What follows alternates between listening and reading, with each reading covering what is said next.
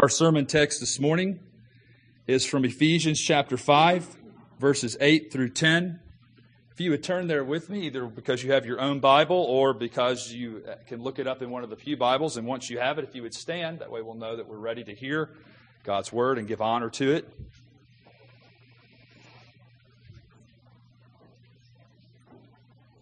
We're actually looking at verses 8 through 10, but I'm going to begin reading back in verse 6. Just to kind of see the flow of why Paul then begins to say what he says in verses 8 through 10. He says this in verse 6. Let no one deceive you with empty words, for because of these things the wrath of God comes upon the sons of disobedience. Therefore do not become partners with them. For at one time you were darkness, but now you are light in the Lord. Walk as children of light, for the fruit of light is found in all that is good and right and true, and try to discern what is pleasing to the Lord. The grass withers and the flower fades, but the word of our God endures forever. Amen. Please be seated.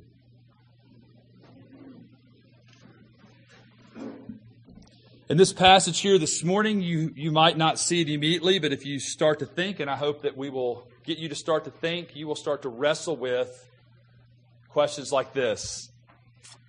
Who am I? Where did I come from? Why am I here? Those are really the questions that, once again, Paul comes back to answer. And you might say, well, Dennis, Paul has answered that question several times in the book of Ephesians, and you're right, he has. And obviously what that means is that those are right questions, that even when people who are not believers ask those questions, they're on the right track. That's a good question. Who am I? Where do I come from? Why am I here? It's a good question.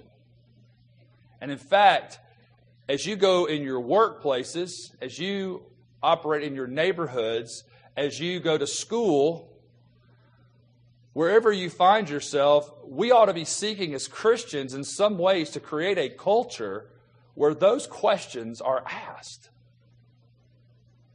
If you ever ask, well, how do I go witness to people? One of the ways you can start to have an effect in witnessing to people is to create a culture where these kind of questions can be asked, because most people are trying to live a life that makes them immune from those questions. See, if I party enough, if I play enough, if I work hard enough, if I keep myself busy enough, I don't really have to ask those questions. I don't really have to think about those issues. I want you to understand is that people often don't naturally ask that question because most people are trying to suppress the truth in unrighteousness. They don't want to ask those questions, or if they do ask them, they want to find answers which they can attain themselves. They want to find answers that let them solve the dilemma. And so what I want you to see is that Paul, at the very heart of the gospel, continues to come back and draw us to a place where we recognize that anything that leads us to either put away those questions so that they're not relevant to us anymore, or if we somehow start to well up within ourselves a desire to somehow fix our problems or solve our dilemmas, or think that somehow we've got the answers for all those issues, that we're failing to understand biblical Christianity. That's not what children of the light are like. See, in some sense, being children of light means that we have a source. Because light always has a source. And so what I want you to see then is that Paul not only is drawing us to ask those questions, but he's also bringing us back to the very beginning, isn't he? In some sense, he's really drawing us back to think about creation so that we would then have a very clear view of recreation. In this passage, he says, he's drawing us to think about the fact that the Creator of all things, the one who said, let there be light, and there was, has done the same thing in sinful, wicked sinners' lives and realities. He has said and drawn us to say, who am I? I'm a creature that was made in the image of God, fallen, deformed, not what I was made to be. Where did I come from? I came from a God who spoke, and it was, but who scooped down. This is the difference between all other creatures and us. He scooped down, and out of His creation formed a man. Everything else He said, let it be, and it was good. But when He had formed the man, He said, it's very good. Now things are as they ought to be. Now the one for whom all the rest of this created order was made has been put into place. And so we see the realities of what God was drawing us towards was that God would have a relationship with man. In 2 Corinthians 4, 1 through 6, it says this, therefore, having this ministry by the mercy of God, we do not lose heart. This is Paul speaking. But we have renounced disgraceful, underhanded ways. We refuse to practice cunning or to tamper with God's word. But by the open statement of the truth, we would commend ourselves to everyone's conscience in the sight of God. And even if our gospel is veiled, it is veiled only to those who are perishing. In their case, the God of this world has blinded the minds of the unbelievers to keep them from seeing, here's the point of how this relates to our passage, the light of the gospel of the glory of Christ, who is the very image of God. For what we proclaim is not ourselves, but Jesus Christ as Lord, with ourselves as your servants for Jesus' sake. For God who said, let light shine out of darkness, has shone in our hearts to give the light of the knowledge of the glory of God in the face of Jesus Christ. So the reality here is that what Paul begins to turn to now and begins to say, look, walk in love, and what that means to walk in love is to put away foolish practices, to not walk as people who really are looking hatefully. They operate with hatred. They operate with self-centeredness and selfishness. Don't operate that way. See, that's what he said. Love is the opposite of that type of activity. Now he comes and says, okay, walk as children of light. And he says that light has come in, has broken in to the darkness which you were. So the first thing I want us to look at is our need of light. One of the things this confronts, and Paul continues to confront, in fact, the whole of Scripture confronts, is the idea of two things. That I'm okay, and that I have a right to be autonomous. See, part of the problem with many Christians who say, well, what about free will? What they're really arguing for is not free will. What they're really arguing for is autonomy. See, free will is the ability to choose, to make a choice. And obviously human beings have the ability to make choices. What they do not have is autonomy. Autonomy is the right to decide what the choices ought to be. One of the illustrations I've loved to use over the years is to have someone, when I'm sitting in Starbucks, and ask them, look up at that menu. Are you free to choose anything you want off that menu? If you have enough money? Absolutely. Pick anything you want. I mean, you can get anything, a Frappuccino of any sort. Coffee. But there's a limit to it, isn't there? What's it limited to? The menu. Which you didn't make. And sometimes, if you're a faithful, loyal customer, sometimes that menu changes. And you get really irritated because the thing you loved, that great drink that you used to go in there on a regular basis to get, all of a sudden they take it away and you go, why? Why did you take that drink away? Well, because we decided that we wanted to move in a different direction. And so what are you left with as a customer? you're left with a decision. In some sense, choose this day where you will drink coffee. See? Life has real choices, and there are real consequences to those real choices. But you understand that you don't have autonomy because you don't get to make the menu. You don't get to decide what's good and bad. You don't get to decide what's right and wrong. You don't get to decide what options are available to you. There's only one being in the universe that has autonomy. It's the living God. That's it. And see, that's the real struggle that we're confronted with, is the reality that only God has the ability to do and plan and accomplish everything He sets out to do and plan and accomplish. And one of the things we have to come and understand in the light is our need to be told that and reminded that and reflecting upon that. Because if we don't, then what happens is we begin to well up within ourselves pride and a desire somehow to have our will and not God's will done. It makes us angry when 9/11's happened. It makes us mad when people die young. It frustrates us.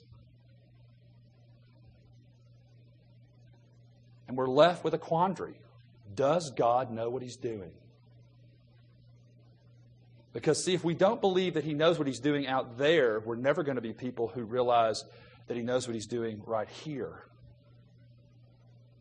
See, we don't realize the subtlety of our lives, that oftentimes the realities that are going around us is we really want to convince ourselves we don't need the light of God. We want to become sufficient unto ourselves. We want to explain it in ways that make sense to us, rather than face the realities that sometimes what we have to say is, only God knows why.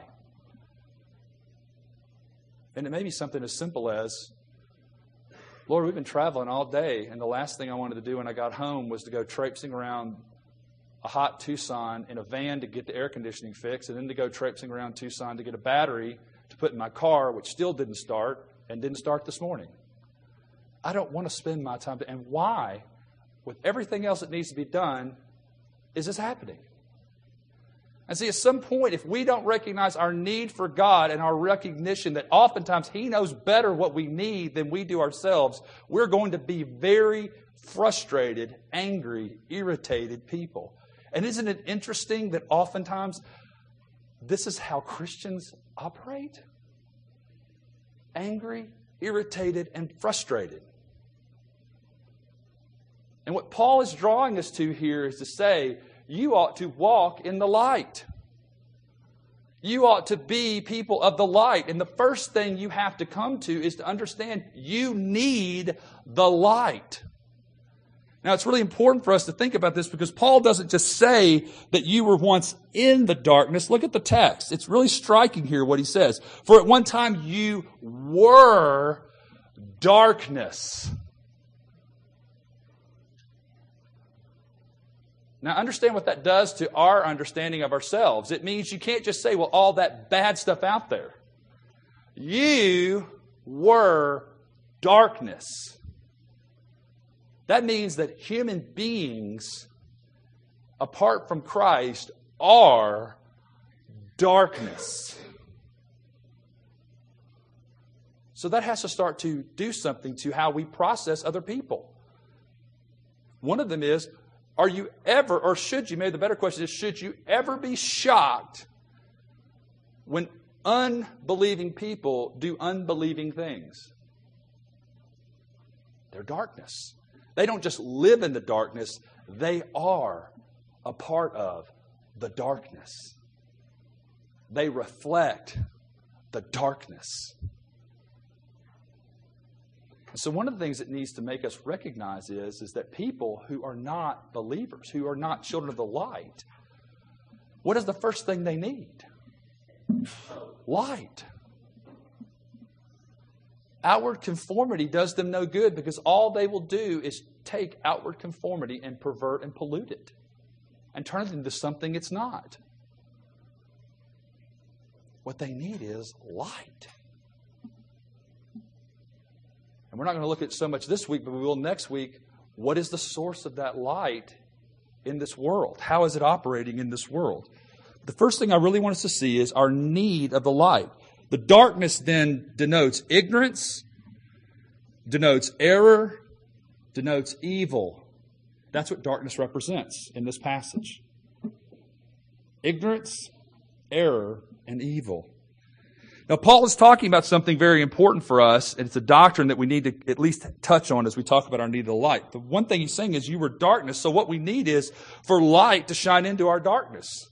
What we need is the doctrinal word that you can put in your theological cap is regeneration. What we need is to have the dead brought to life. What we need is to see the valley of dry bones of Ezekiel 16 blown across by the Spirit, by the breath of God, and enlivened, brought to life. And so Paul here is really saying, you have been regenerated. You have been jump-started. You were dead. You were darkness. And light has shone into you, and you're now alive. You're now apart.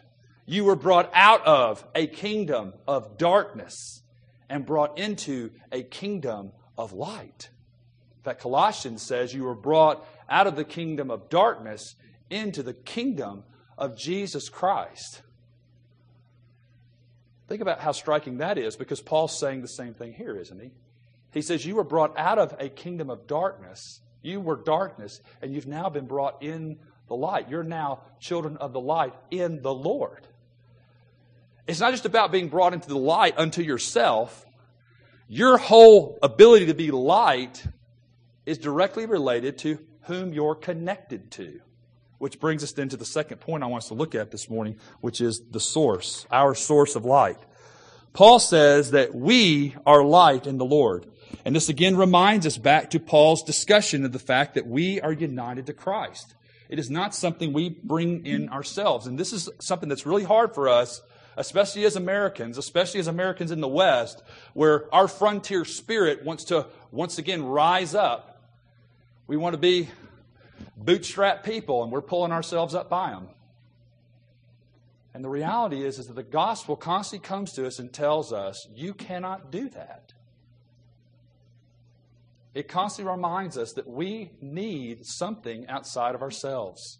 We needed it to get into the kingdom. We need it to stay in the kingdom. We need it to ultimately arrive in the fullness of the kingdom. We need a source outside of ourselves. And I think that's why Paul continues to be very emphatic. You were this, and now you're this in the Lord.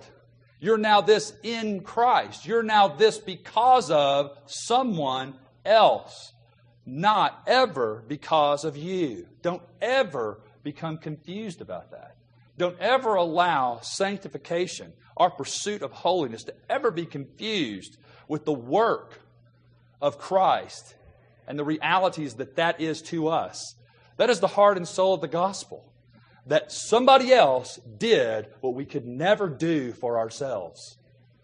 We had a source of righteousness. We have a source of life. We have a source of obedience and goodness. And it's Christ Himself. And if we're not connected to Him, no matter what we do, no matter what we say, no matter what we spend our days doing, we will ultimately find that we were and are darkness. I think one of the striking statements in the Gospel of Matthew is when Jesus looks at these people who say, Lord, didn't we feed the poor in your name? Didn't we visit people in prison in your name? Didn't we do all these things in your name?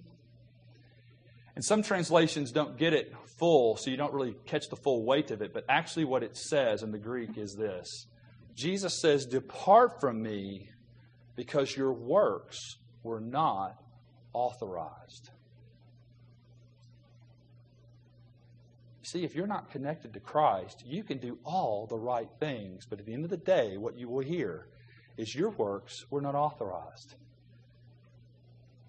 No condemnation of what you did. Is it good to feed poor people? Of course it is. Is it good to help people who are in prison? Of course it is. Of course those things are good things for people to do. But if you're not connected to Christ, they at the end of the day accomplish nothing. And what you will hear is, "Depart from me, you worker of iniquity." Now, maybe sometimes we don't catch the full weight of that, but I think we need to, because if we catch the full weight of it, we all of a sudden become people who say, "Do you see how great Christ is?" And we begin to capture what the earlier saints seem to always have in their hearts. I am nothing. He is everything. I have nothing I bring to the table. He brings everything. He sets before me a banqueting table. His banner over me is love. See, we begin to become people who are enraptured by the source of light, because we realize that we have nothing apart from the light. And if we don't get that, then we never really get the whole heart of what obedience, what good works, what fruit really amounts to. These are the overflow and the reality of people who've been connected to Christ. I want you to think about this. There's a sense in which as we become people who know that Christ is the source of our life, we become keenly aware of the reality that if our life is like a garden, if we were once a desolate wilderness and God brought light into our lives and poured out His Spirit upon us and we become like a garden, well, that garden has to be tended to. That garden has to be watched over. But there still remains some giant oaks and some huge boulders that in this life we're never going to remove. And I don't know, again, it's one of those things that, going back to the first point, I don't know why God didn't just go, "Dennis, perfect." It'd sure make my life a lot easier. And for some of you in this room, it'd make your life a lot easier if He just went, "Dennis, perfect." And it'd probably make for other people who know you if He would say, "Alicia, perfect. Jane, perfect. Michael, perfect." I mean, wouldn't it be great if He did it that way? But for whatever reason, He didn't. And the reality that the saints have known throughout the generations, both Old and New Testament saints have known, is that apart from the Lord, I accomplish nothing. I always stand in need of Christ. And if I want to see the graces of God growing in me and the putting away of the vices, I ultimately have to see that reflected, that exemplified in the person and work of Christ for me and the reality of His Spirit at work in me, which makes me a person who is not ashamed to say, "I need another." You know, I've heard people throughout the years say that Christianity is just a crutch religion. Praise Jesus for the crutch. It's not really a crutch religion. See, people don't understand it. It's basically, I was a dead, mangled mass of dry bones out in the middle of nowhere, and Christ has come into my life and made me alive. Put sinews back together. Put flesh on my bones. Covered me in the skin of His righteousness. That's the reality. I am nothing without Him. He is everything. And this is the heart and soul which makes us able to agree with John the Baptist. He must increase and I must decrease. Not because I hate myself, but because I love Him. And so in comparison to how I love Him, it looks like I hate myself. The third thing then that I want us to see is our walk. And so Paul comes back to the text here and he says this. He says in parentheses, "Walk as children of light," and in parentheses, "For the fruit of light is found in all that is good and right and true." How do I know what those things are? Well, again, it drives me back to the source, doesn't it? Where would I see what is good and right and true? Watch the evening news? Watch Fox? Watch CNN? Well, you know, the BBC, surely they've got it right because they're not part of our system. So, they've got an outward. Who do I look? Who do I look for the source? Al Jazeera? You see, I want you to understand that what ultimately, as we think about walking in the light, what that ultimately drives us back to is it keeps driving us back to the source. Where would I find what is good and right and true? Only in the face of Christ. Only in His person and work. That's the only place I can go to and say, what does it look like when a man is good and right and true? Where else would I find truth? Where else would I find integrity? Where else would I find these things but in Christ? And so again, as we begin to think about walking in the light, we need to realize that the fruit of the light is not something that I can somehow conjure up in myself. If I just learn enough rules and regulations, if I learn enough things, I can't get it in me. That fruit is something that is a result of what God is doing in me. It comes out of me. It's a reality that's at work in me. But it's something that I basically begin to cherish and nourish and seek to display it by my actions. It's not something I somehow can conjure up in myself. Goodness, then, is a thing that being adapted and made useful for the purpose it was made. That's really what goodness is about in Scripture. Goodness is the reality of something being turned towards what it was made for and being serviceable. It's ready to be used. Think about the temple.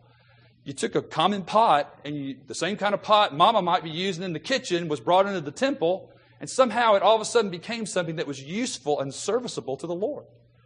It was goodness. That's not to say it was badness in the kitchen. I'm just saying that the idea was that when it was connected with the Lord, it all of a sudden became something that was holy. Not because somehow the material of it was different. You go over and squeeze an unbeliever on the arm, guess what? Their arm's squeezed just like yours. And to the degree that they've made it into the gym or whatever, it might squeeze a little more or a little less. But the reality is that it's still human flesh. The point is that you've been transformed and changed to a holy use. A good use. The idea then of rightness is the fact that we have a standard which is the conformity to the character of God. If Jesus wasn't conformed to the character and the image of God, how could it be said that He is the very image? And it's not just talking about His divinity, it's talking in His humanity. As a human being, Jesus did what the first Adam failed to do, and that was to reflect in His entire life reality of the image of God and conformity to the very character of God. And again, we're called to the same thing, to reflect the character of God. Do we do it perfectly? Do we do it flawlessly? No, but that's what we're called to. And the final thing then is truth. Seeing reality truly. And that's something we all have a hard time doing.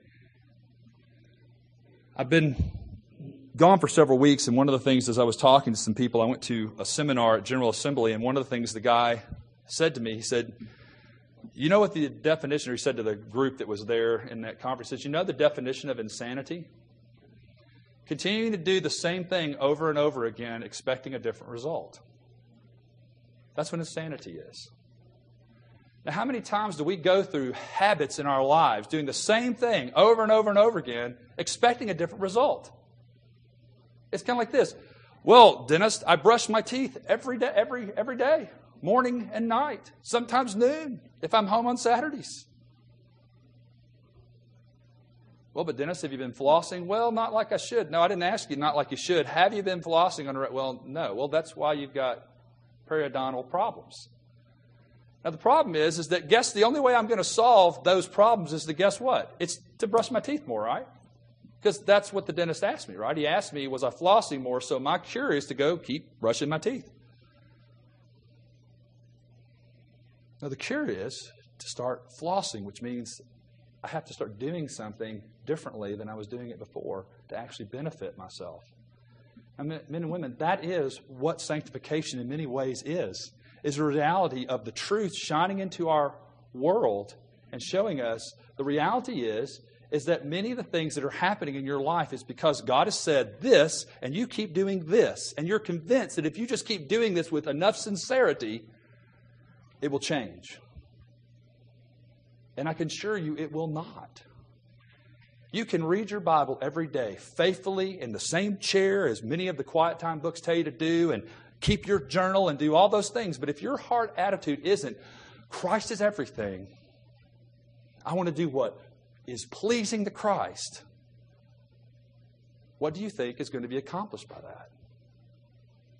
You can sincerely get up every morning and read it. You can sincerely pray. But if your heart is not desirous of the things of the Lord, what does it accomplish? And see, that's where Paul gets to that last part. He said, this fruit needs to be a reality in your life for the purpose of what? Discerning what is pleasing to Jesus. Now, it doesn't mean to discern what you already know is pleasing to Jesus. What I'm saying is that the whole heart of being able to discern in life, when life throws you all kinds of curveballs, what is really being said here, the word is being used, is so that you know as life's throwing you all these things, the Bible's not a guidebook which answers every one of life's problems. What do I do when I'm talking to my sister and she's had her 4th abortion? By the way, that's not my sister, just for the record. But I'm saying, what if you're talking to your sister and that's her reality? What if you're talking to a brother-in-law who's decided that he's leaving his wife because he's become a homosexual or believes he's a homosexual? What do you do in those situations? See, we understand that that's sin, but what do we do with those people? And see, we do have to start asking questions like, how does Jesus handle sinners? What would be pleasing to Jesus? What does He do with them? And where does that drive us back to? The Gospels.